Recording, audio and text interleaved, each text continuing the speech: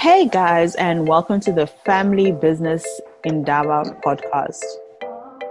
We are the voice of African family business, promoting generational wealth and generational legacies.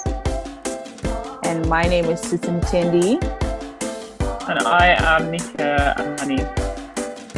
And we're going to be taking you through the journey of African family business.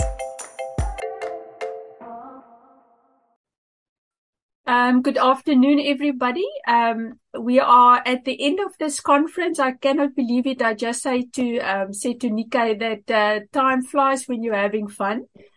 And thank you so much for being able to record this, because I think a lot of people go and listen to this afterwards. And I almost wish the caliber of people that's here this afternoon, that everybody can listen to it. So thank you very much, Andrea, for your insights. She's from PwC South Africa and heading up the family business unit. And she did the report with Skulk. I had the privilege of getting to know both of them the last couple of years. So thank you so much, Andrea. Also a new wife. So thank you, Theo. Thank you for allowing you to join us this afternoon. And then the next person I want to introduce, long CV, but Phyllis, if I can call you that for now. I had to write out the abbreviation of your company, but I don't know who of you watched the Born movie series. So I will never forget your company. But she's from Ghana. And I find Ghanaians always very, very friendly people. Our students from Ghana are very friendly and warm. And she is the founder of Born Global Estate and Investments. I hope I pronounce it correctly. It's a family-owned company. And it's actually a multi-venture family enterprise. And she's operating already on 3 continents. And I'm sure soon that will increase, but it's already a huge thing to operate in 3 continents. But what I liked most about her bio is that she's passionate about stewardship, which I think is very important for our discussion this afternoon. And she's also passionate about leaving a legacy and legacy building.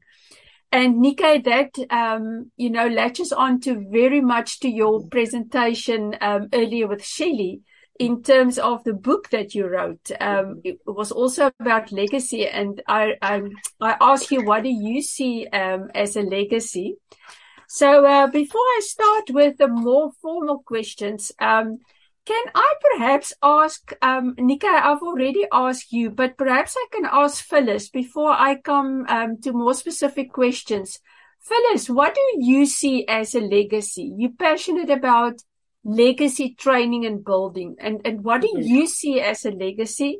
And perhaps, Nika, you can just repeat what you have said in the question that I've asked you. So, and Andrea, you're welcome also to respond afterwards if you have something to add. But Phyllis, if we can start with you, what do you see as a legacy? I actually agree with what Nike has defined, but I also see as legacy as the life you're living now. It's not about something you're leaving behind. It's something you're creating now that the next generation is going to see and use and want to be something you want to be remembered for. But the next generation, as you are creating it, they are taking the wisdom, the values from it that they can also create their own legacy with. So it carries on through generations, and it's up to the next generations and the next generations to keep it going. That's what I see a legacy is. That is such a wonderful answer. And I know you also have 3 kids, yes, children. And I think, I've just done that book, Wealth Management of Wealthy Families. And they say exactly the same. It's at the end of the day about parenthood. And it's monkey see, monkey do. Mm-hmm. You cannot tell your children to save and be wise with money, but then you don't do it. So if you are a steward of your business, the chances are very good that that is a very powerful description. Nika, I don't know if you and Andrea want to add to that. Yeah, I'll just repeat what I said on the last session. For those that weren't there, my favorite definition is by Peter Stroppel. Legacy is not leaving something for people, it's leaving something in people. So I echo what Phyllis is saying. It really is about passing down this entrepreneurial legacy, leaving them with the know-how to be able to create value across generations, where family members are able to reflect on like their collective wisdom, knowledge, intelligence, and reflect on their triumphs and trials in the past and look at how they can rebuild and accumulate resilience for the future. What you said about it being here and now, not just a future kind of event, really resonates. And something I often say to my clients is, what's the legacy you want to be living? Not just the legacy you want to be leaving. So what's our collective legacy now that we're building together as a family? And that can live out in the business or philanthropy, social impact, in the family, in different avenues. But I definitely agree with you, Elmarie, it's about parenting. Yeah. Andrea, something you want to add to that? What have you experienced with your clients in terms of legacy? For them, it's usually what they want to be remembered for. And if you think about what will stand on the gravestone, but that's very looking into the past.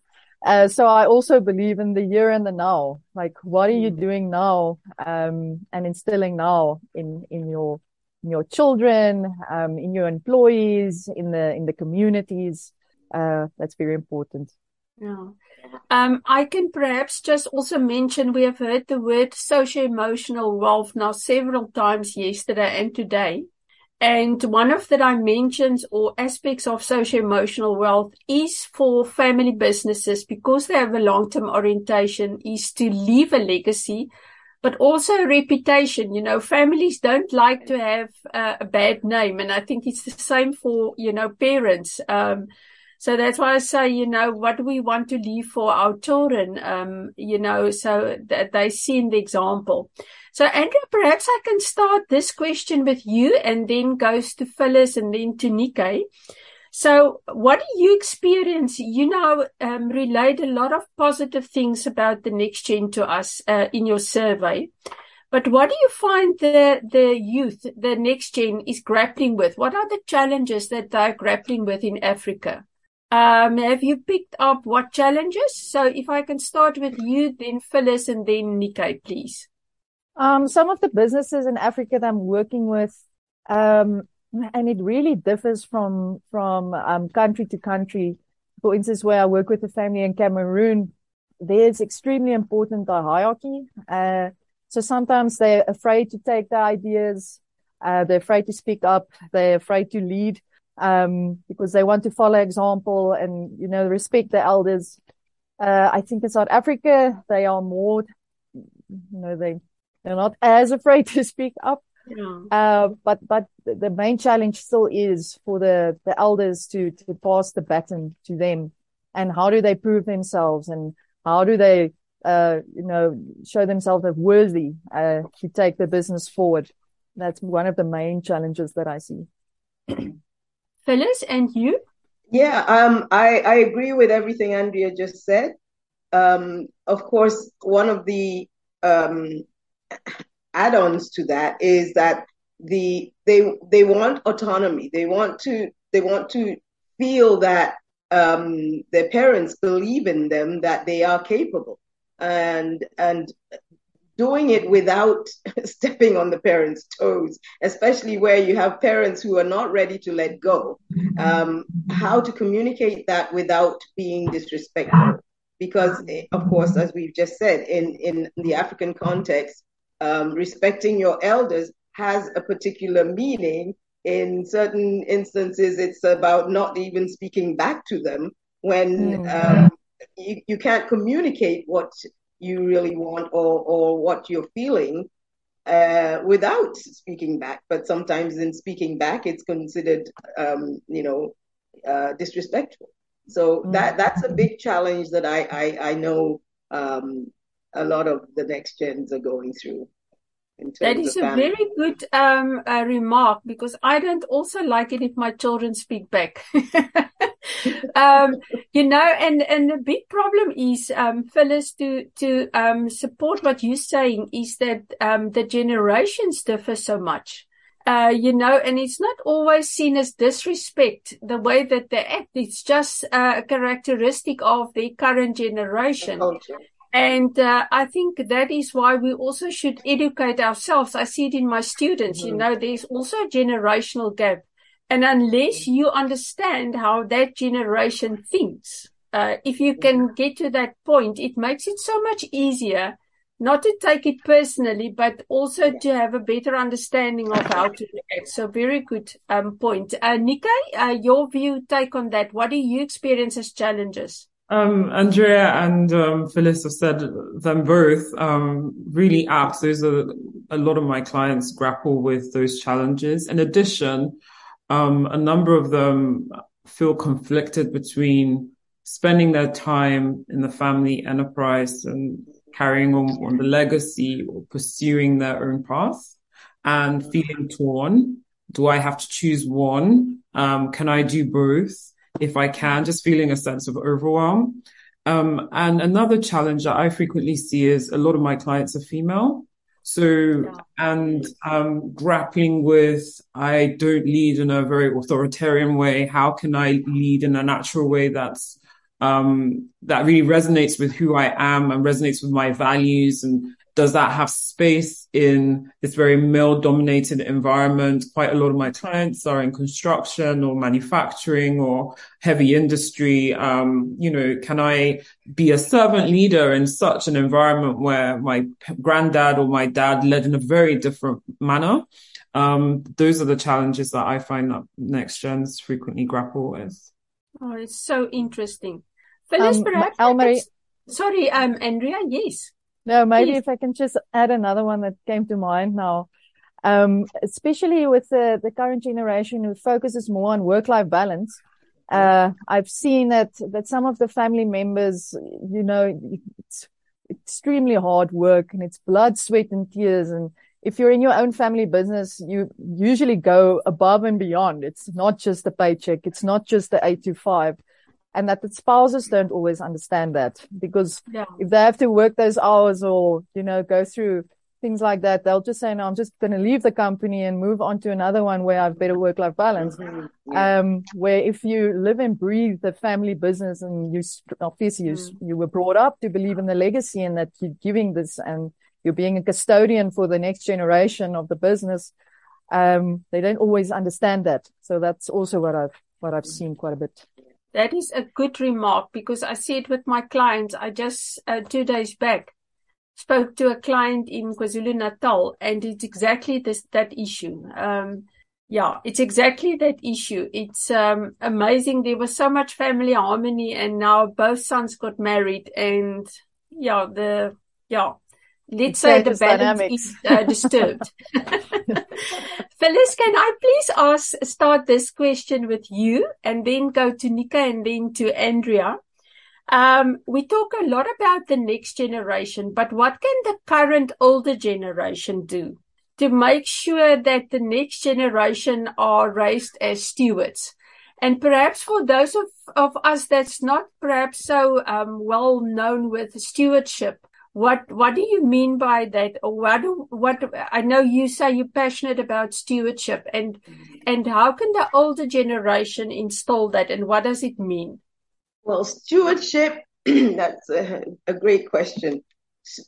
Stewardship essentially, for me, is learning to be a custodian of whatever the legacy or the assets or whatever it is that you have inherited or your parents pass on to you.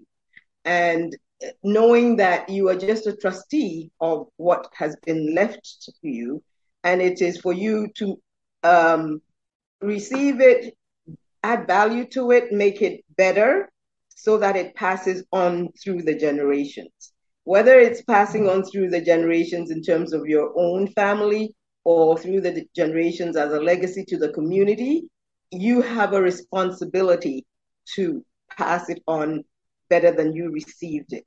And so that's what stewardship is about. You have oversight of it, but it's not yours to use and just this use and abuse, if I can say, as you wish. You are basically a trustee of the assets. Yeah.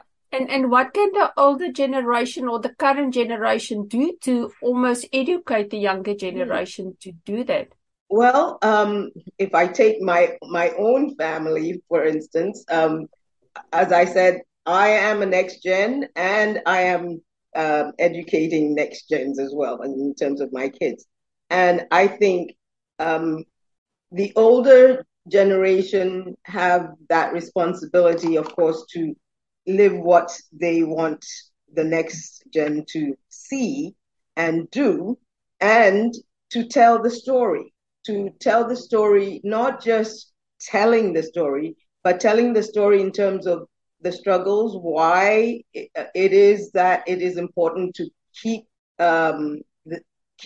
the asset or legacy going, why it is they started the business in the first place. It may not be the same reason that the next gen will continue it, but having learned about the struggles, having seen the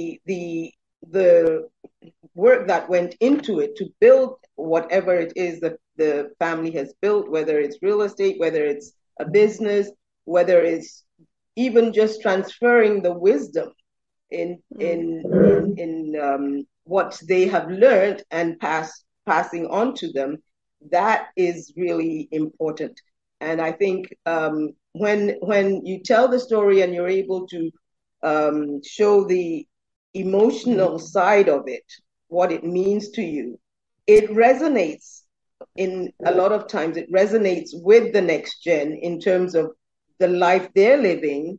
There comes a time when those stories and those values that you have expressed in actual telling a story that explains why you built the business, explains why certain aspects are important to you and to the family, it then resonates for them and they come to realize. I think it's really important to vocalize what you want them to have and sit and tell the story whilst you're alive. I say that primarily because when my father died, there was a lot that we didn't know. We didn't know about him. We didn't know about his father or his parents.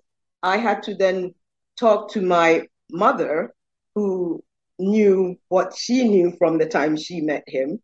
And so I unpacked a lot of that and then started writing about it and then pass it on to my kids.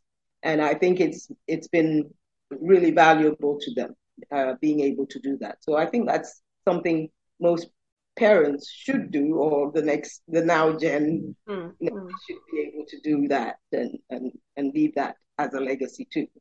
That is very good advice. And, one of our previous speakers this morning and of yesterday, Phyllis, and we see that more and more in our research is the importance of storytelling.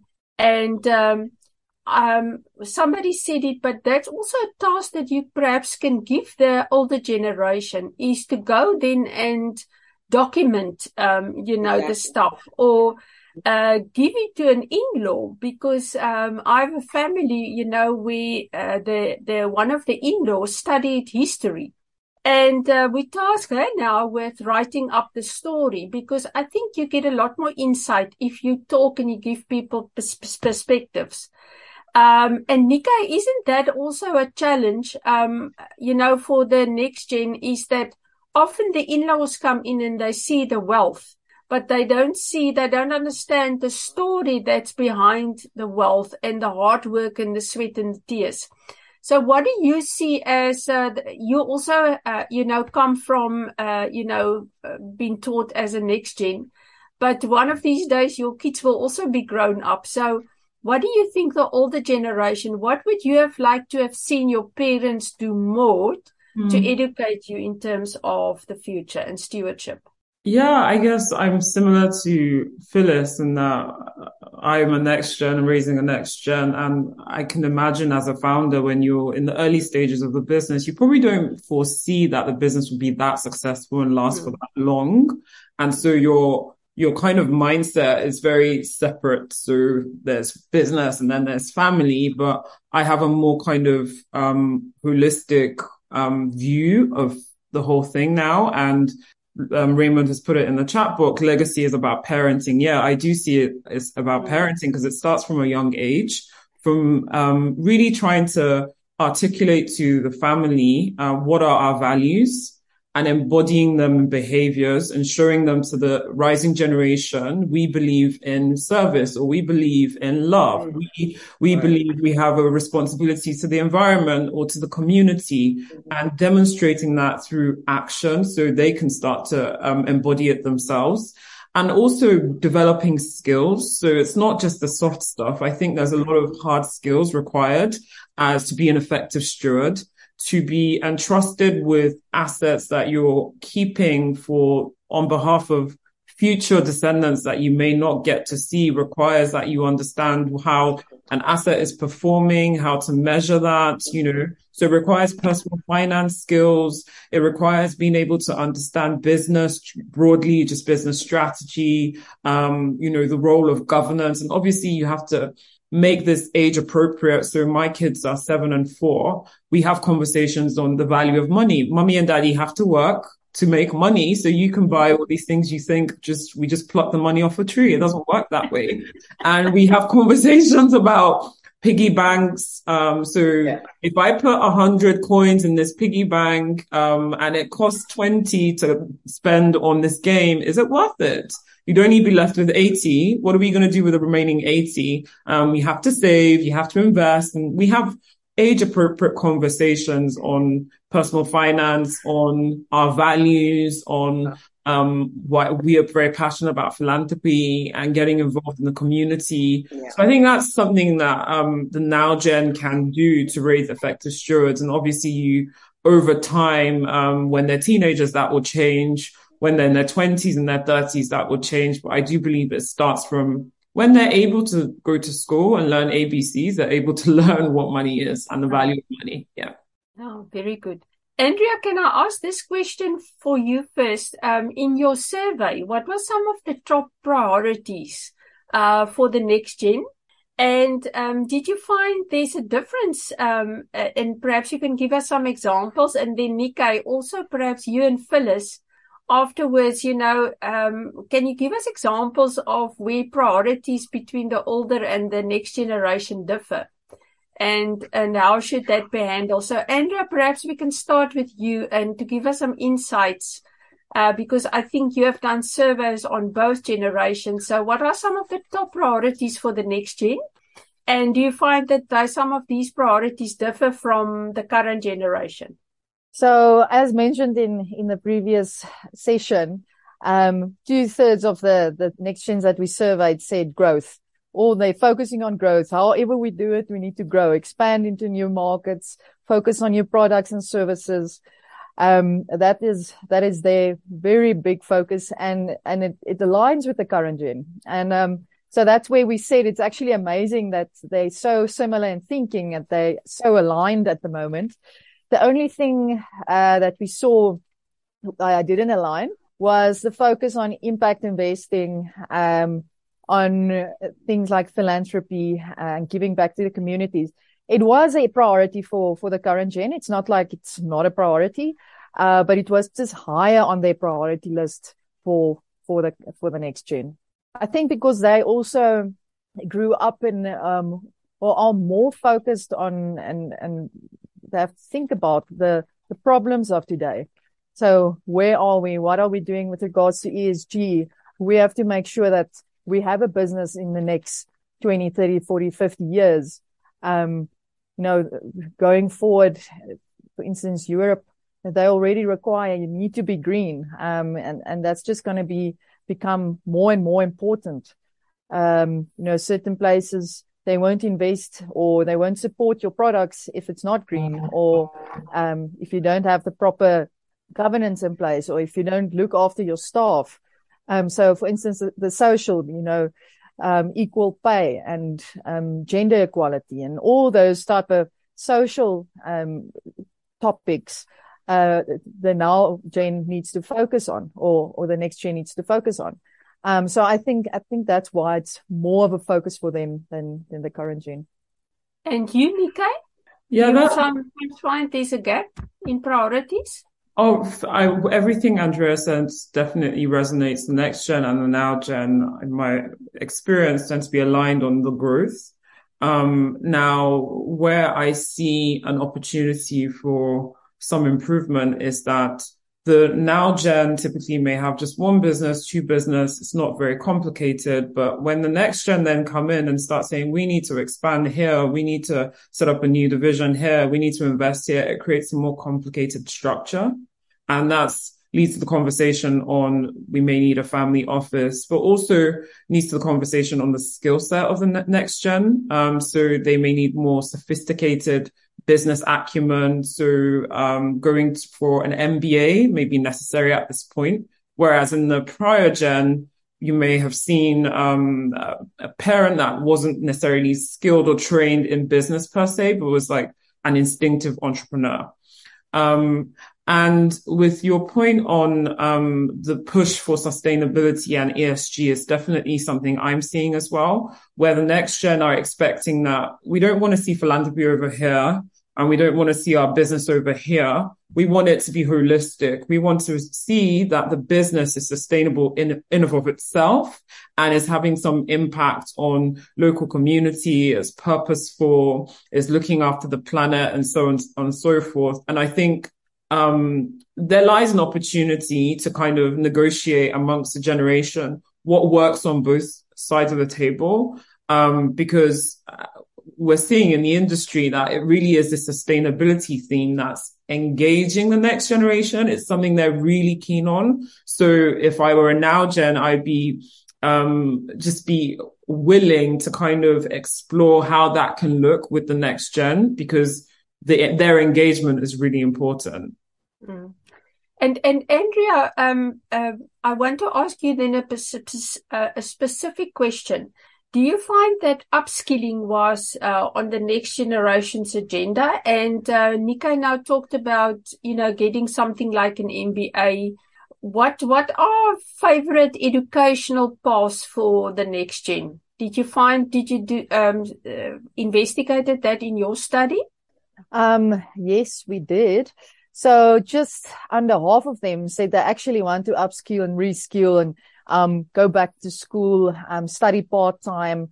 And I think the next gen understands that going forward, you're going to have to constantly reskill, because the information and everything changes so quickly. And for you to stay on top of it, you would need to, add to your skill set. So what we've seen with some of the main things that they study is business model innovation, finance and investments, leadership development. So focusing on the soft skills. That was a top 3. Oh, that's interesting. And Phyllis, perhaps you have the most wisdom sitting in a multi-generational family business and being a mother and coming from another generation.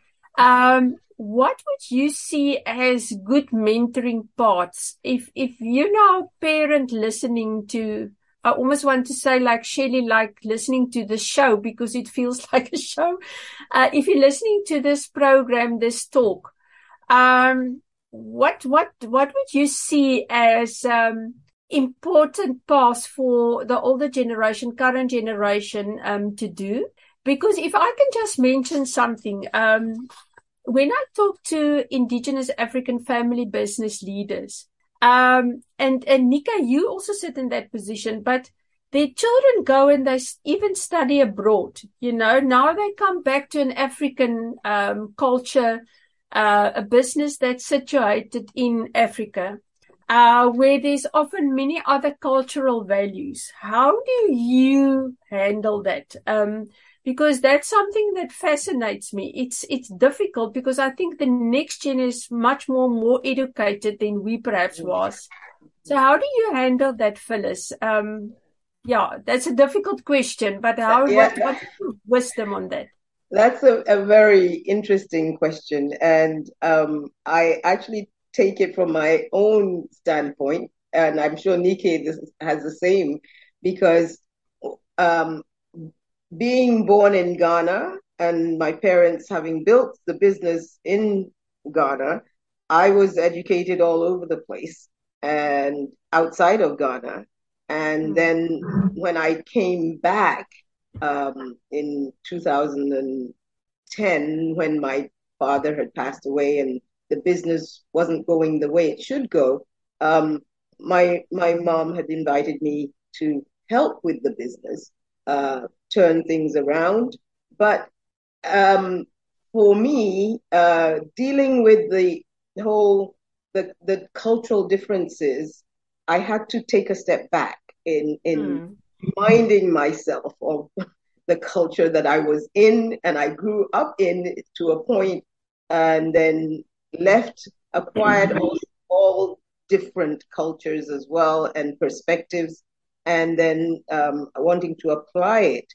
So in terms of how to deal with, it's you basically having to understand what the parent generation, the senior generation, why they built the business and what they want, what their values are, and what they want the business to represent, and also be able to communicate to them why you think things can be different. But you have to do it in a way where you are proving yourself. You're demonstrating to them that you can do it. They want proof because they're not ready immediately to just let you get in and dismantle. In their minds, you're just going to dismantle everything they've done. And that's their hard work, and it means a lot to them. So, yeah, it's about demonstrating to them that you have additional value to bring, and in allowing them to hear what you have to say, show them what you can do, and not just show them on paper because they're not really that way inclined. You have to do some legwork and hard work and show through actually solving a problem that exists at the time for them, and they get to trust you. And that's one of the things that I think they can then feel comfortable. And I don't know if I'm answering the question. Yeah, no, definitely. It's a hard question because I think, I don't know, Nikkei, you sit in the same position. Would you like to comment on that? Yes, a lot of what Phyllis said really resonates.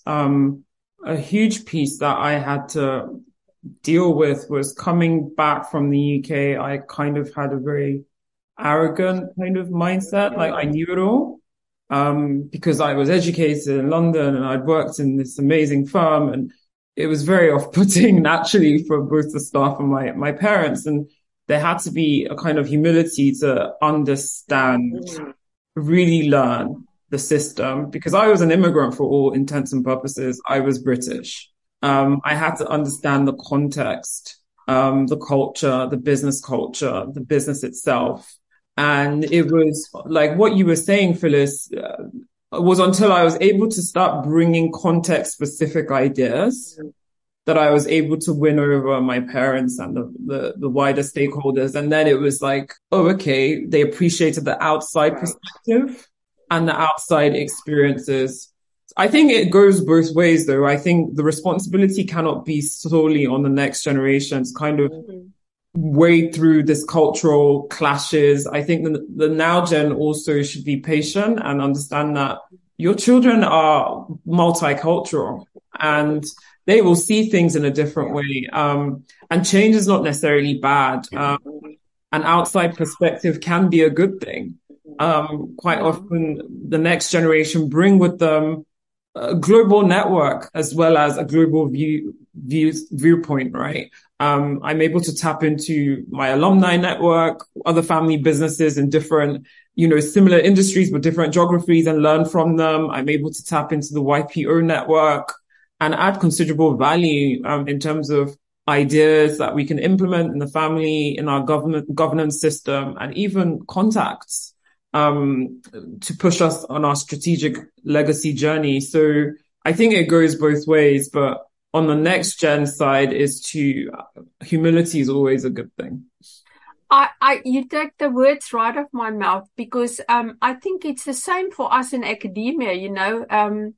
I sometimes think, seriously, we have done this 10 years back and wrote a book on this, and now you jumping on the bandwagon. But my role models are consultants in academia that knows a lot more than I know, but that is so, the humility is all over their life, and that is when you learn, and I really also have that belief that the more you are willing to share, the more you learn, and it's a win-win. I think when you start keeping your wisdom to yourself, and that is the wonderful experience that I had with Andrea and them. I always say to her, no, she can teach the same that I've been, working with them in PwC, but it's an osmosis, we learn from other people all the time. And I think, like Phyllis said, it also hits me. It's about open communication, it's, I think one can get a lot,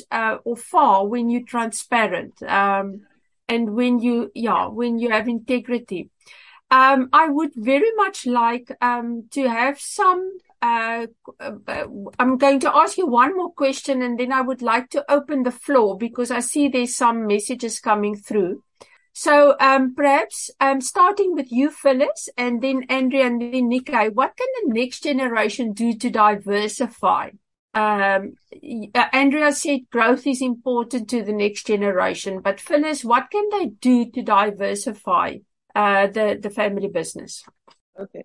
Well, it of course depends on the family business and where it is going, where the goal that has been set.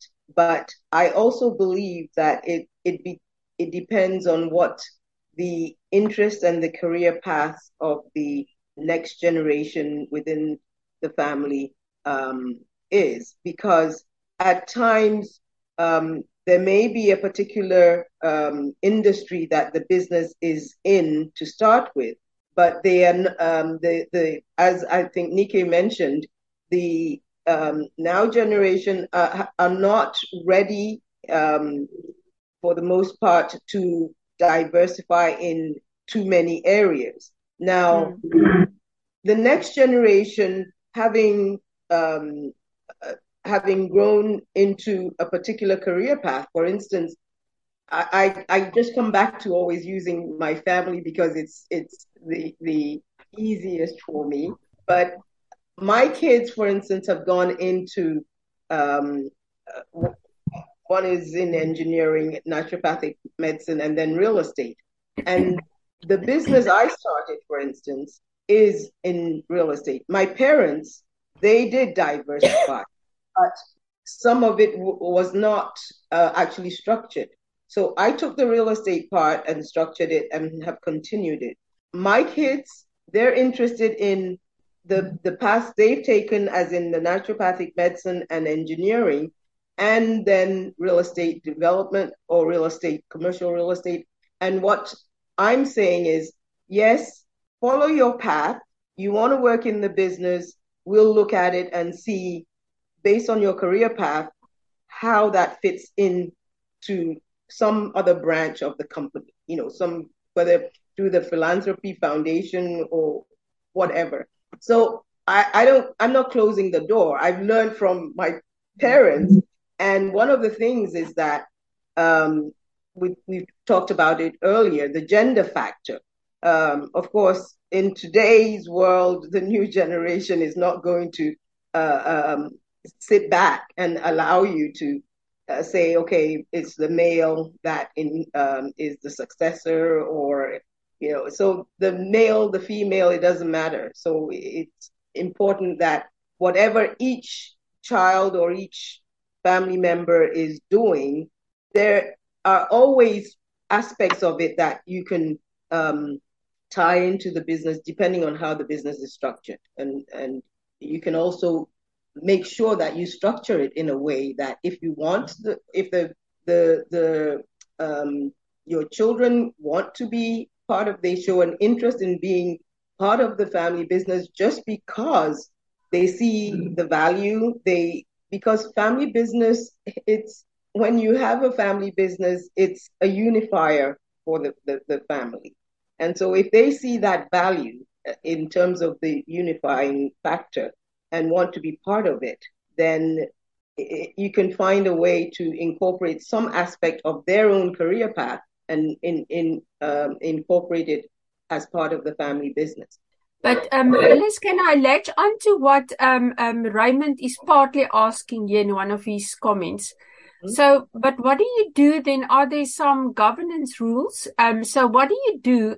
What do you say to a family who says, okay, the children can join, but now you have a child that wants to join, or a cousin that adds absolutely no value to the business, and at the end of the day, or how do you handle that? Are there some entry rules into the business? Definitely. As with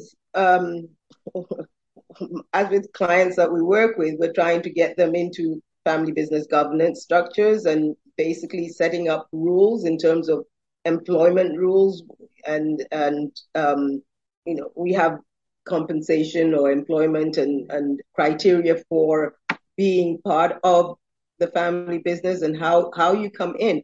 So that criteria has to be already in place so that you use it in assessing. So if somebody is interested in the business, they have to meet that criteria. And if they don't already meet it, then they have to go and get the upskill themselves. Exactly. That's very nicely summarized. Yeah. Thank you so much for that. Nikkei or Andrea, I can't remember who's first. Who wants to go first after Phyllis? Maybe if I go. So I think everybody is so amazingly and uniquely, created that they have different skill sets. So what we like to consult on is to tell family businesses, think about the concept business family. So what I've seen in some of our clients is that, for instance, the daughter went to study, become a pharmacist, but their business and their trade is retail. But the daughter was extremely, extremely successful. So we tried to tell the father, okay, but why don't you just, buy a pharmacy, and the daughter can run it, and it becomes part of the bigger family business, and that's how you diversify. And at this stage, they have a whole chain of pharmacies, and it's contributing a really big part of the profits to the whole holding group. So that's an amazing way to diversify, to actually follow the children's passion and what they're good at and what they went to study and what they have the skills in.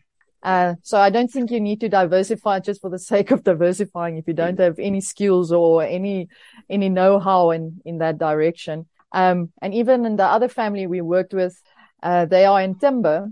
So all they knew was timber. But they saw this one family coming onto their farm every weekend, because they said, no, they want to go to the certain fountain.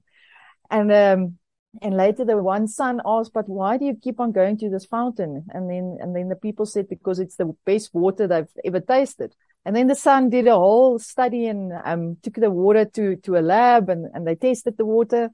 And it was really pure and really extremely good water.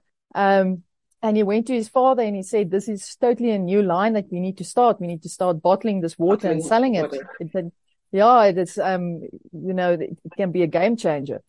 And that's, I don't know if you know Thirsty in South Africa, but that's the new brand that they launched. And that's also adding immense amount to their group's profits. So being open to the next gen, what they bring to the table, obviously with proper research and studies, and also, looking at their passions and what they enjoy doing, and if they're good at it, why not try it? Nika? Yeah, I completely agree. Another area I've seen is next gens that are not necessarily working in the business, but looking at diversifying the capital base. So looking at maybe we need a liquidity event, maybe we can sell down in the family business, and working with their parents and what do we need to do to prepare the business for a sale? How can we maximize the value of the enterprise? And not all families are ready to let go completely of their family businesses, but even a partial sale. And what then they often will do with that is have this liquidity event and are able to diversify in terms of their investments and move proceeds offshore, invest in different geographies, invest in different asset types. I think, again, not all next gens will be necessarily the types that are entrepreneurial and want to work in the business. But several are willing to work on the business in this way from the sidelines. There's so much we can talk about and our time is running out. Can I quickly perhaps start with you, Nikkei, and address Raymond's two very, very, very good questions, but they're complex. So you can choose which one you want to answer. He talks about in Kenya, mainly the second generations experience a lot of sibling rivalry. It's a common topic. And just before that, he talked about spousal relationships that can be problematic. So, Nikkei, you, Phyllis, and then Andrea, you can perhaps choose one of them. How do one handle sibling rivalry? As a current generation and as a sibling, how do you handle that inside your business? Starting with you, Nikkei, and then Phyllis, and then Andrea. Quite often sibling rivalry is normal at a young age, particularly, right? And I guess if it carries on into adulthood is to create almost a conflict resolution policy. Policy is a heavy word. But to be able to deal with issues as they come up, and be able to invite different perspectives rather than seeing each other as enemies per se. But it's difficult to really know what to say in this instance. Is there a deep root, that's at the heart of the sibling rivalry? Is it just a presenting issue where they're trying to compete for dad or mom's attention?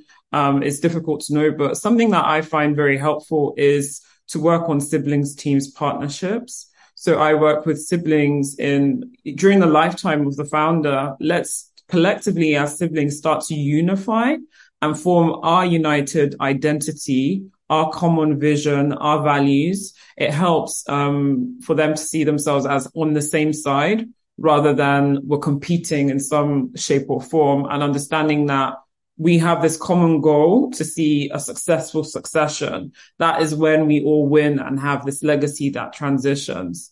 In terms of legacy is about parenting, I kind of alluded to it on the question about effective stewardship. I do think legacy starts from is when the kids are young. You start inculcating these values, start having conversations on the meaning of money, the value of money. Your question, should studies deeply evaluate spouses' relationships? I honestly, that's a very difficult question to answer. I think it's almost an ethical one.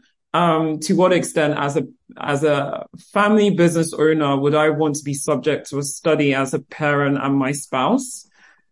Speaking on my behalf, I wouldn't be I find that quite violating. However, I do think the point is valid in that the in-laws do impact on the legacy. And including the in-laws in some capacity in the governance is important. To what extent they have decision-making power can be, decided upon by the family. But having a forum through which they have an opportunity to learn about the family values, the family history, the family vision, how the enterprise is playing out, and a space and a place to air their concerns. Because quite often what happens is the next generation work with their parents and come home with all the complaints. Oh, he's too this, he's too pushy. They never listen. Oh, they prefer my brother. They never talk about the positives. And then the spouse hears all the negatives. And it's not coming from a bad place. It's because they love their spouse.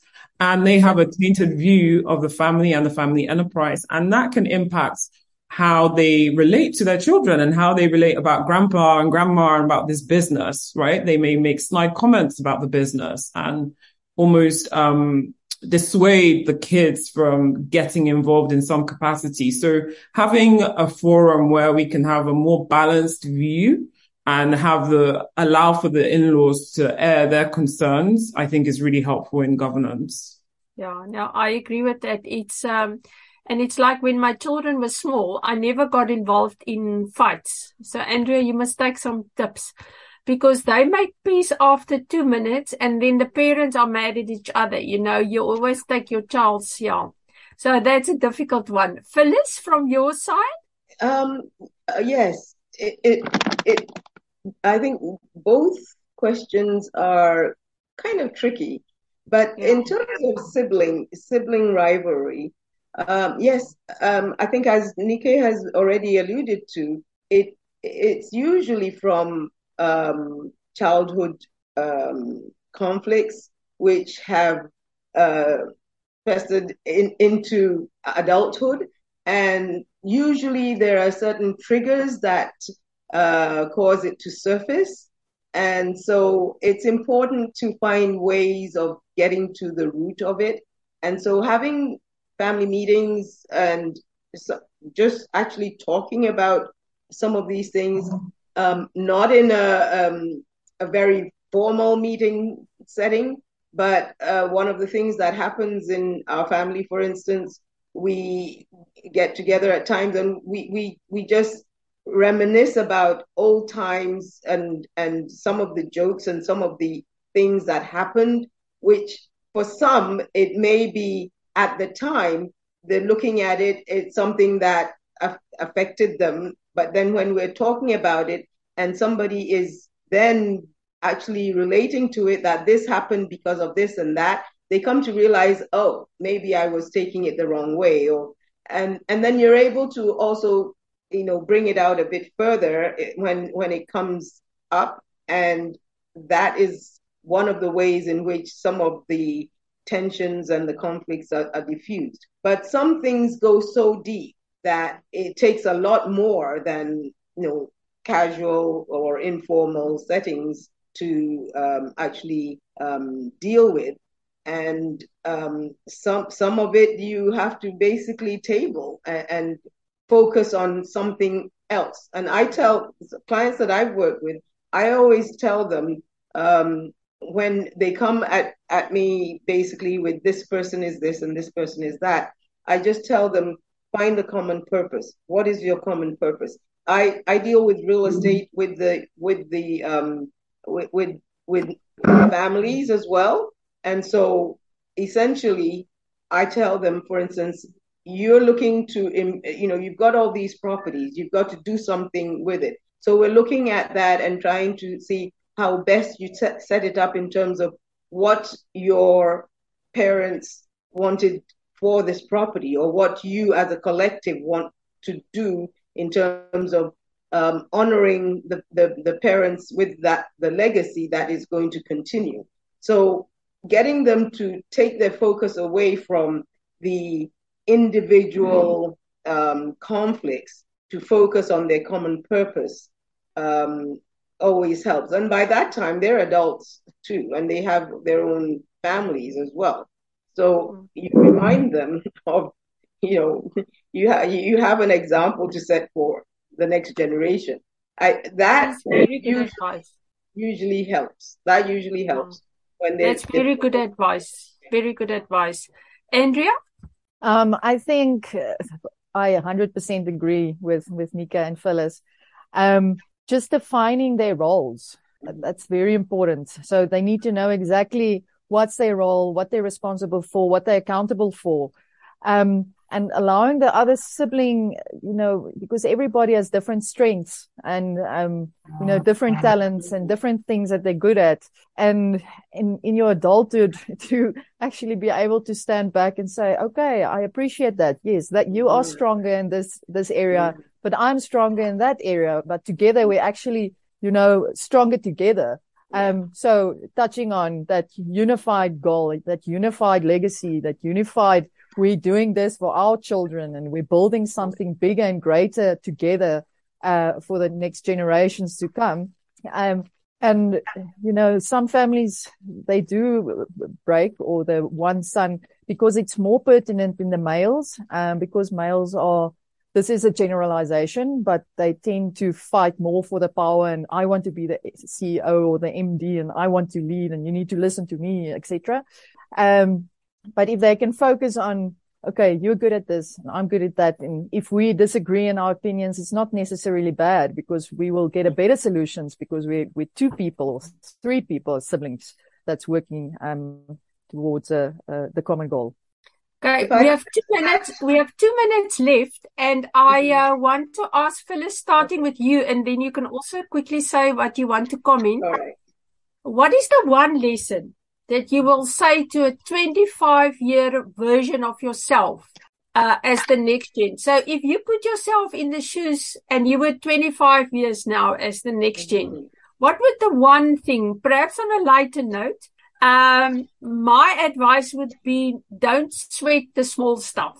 I am very good at wasting a lot of energy on sweating the small stuff. So that is my advice. So Phyllis, if we can start with you, one lesson that you will give the 25-year version of yourself.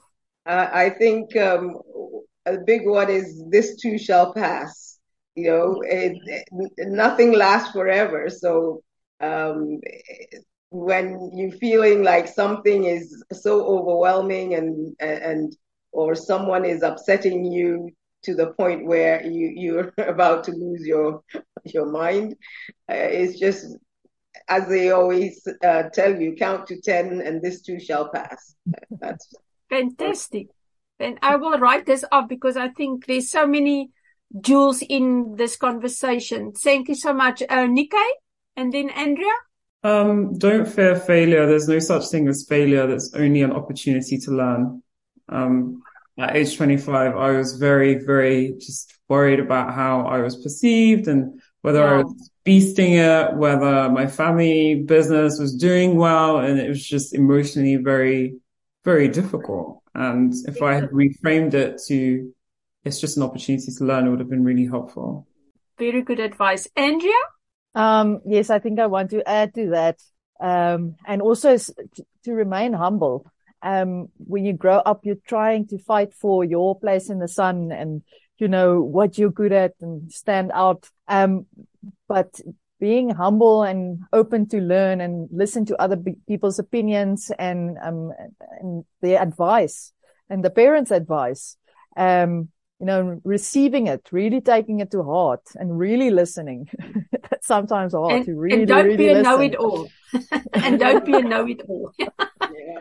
Listen, ladies, I want to, and also the audience, I really want to applaud you. It's been fascinating. I've learned so much. I've made notes here that I will definitely summarize. And it's a privilege to be with all of you on this one platform. Thank you so, so much. And may the future just bring so many more wonderful things. And thank you for the wisdom that you have willing to share with us. It's been fantastic. So thank you so much. And I don't think Titi is currently here, but I also want to thank her and Hayden for the organization, and also Shelley for always being such a wonderful team member, and Nika, you as well. But also the ladies currently this afternoon. It's been fantastic, and I've learned so much. And also thank you to the audience members who have been listening, the 2 days. And yeah, have a lovely evening. And I'm going to have a cup of tea now.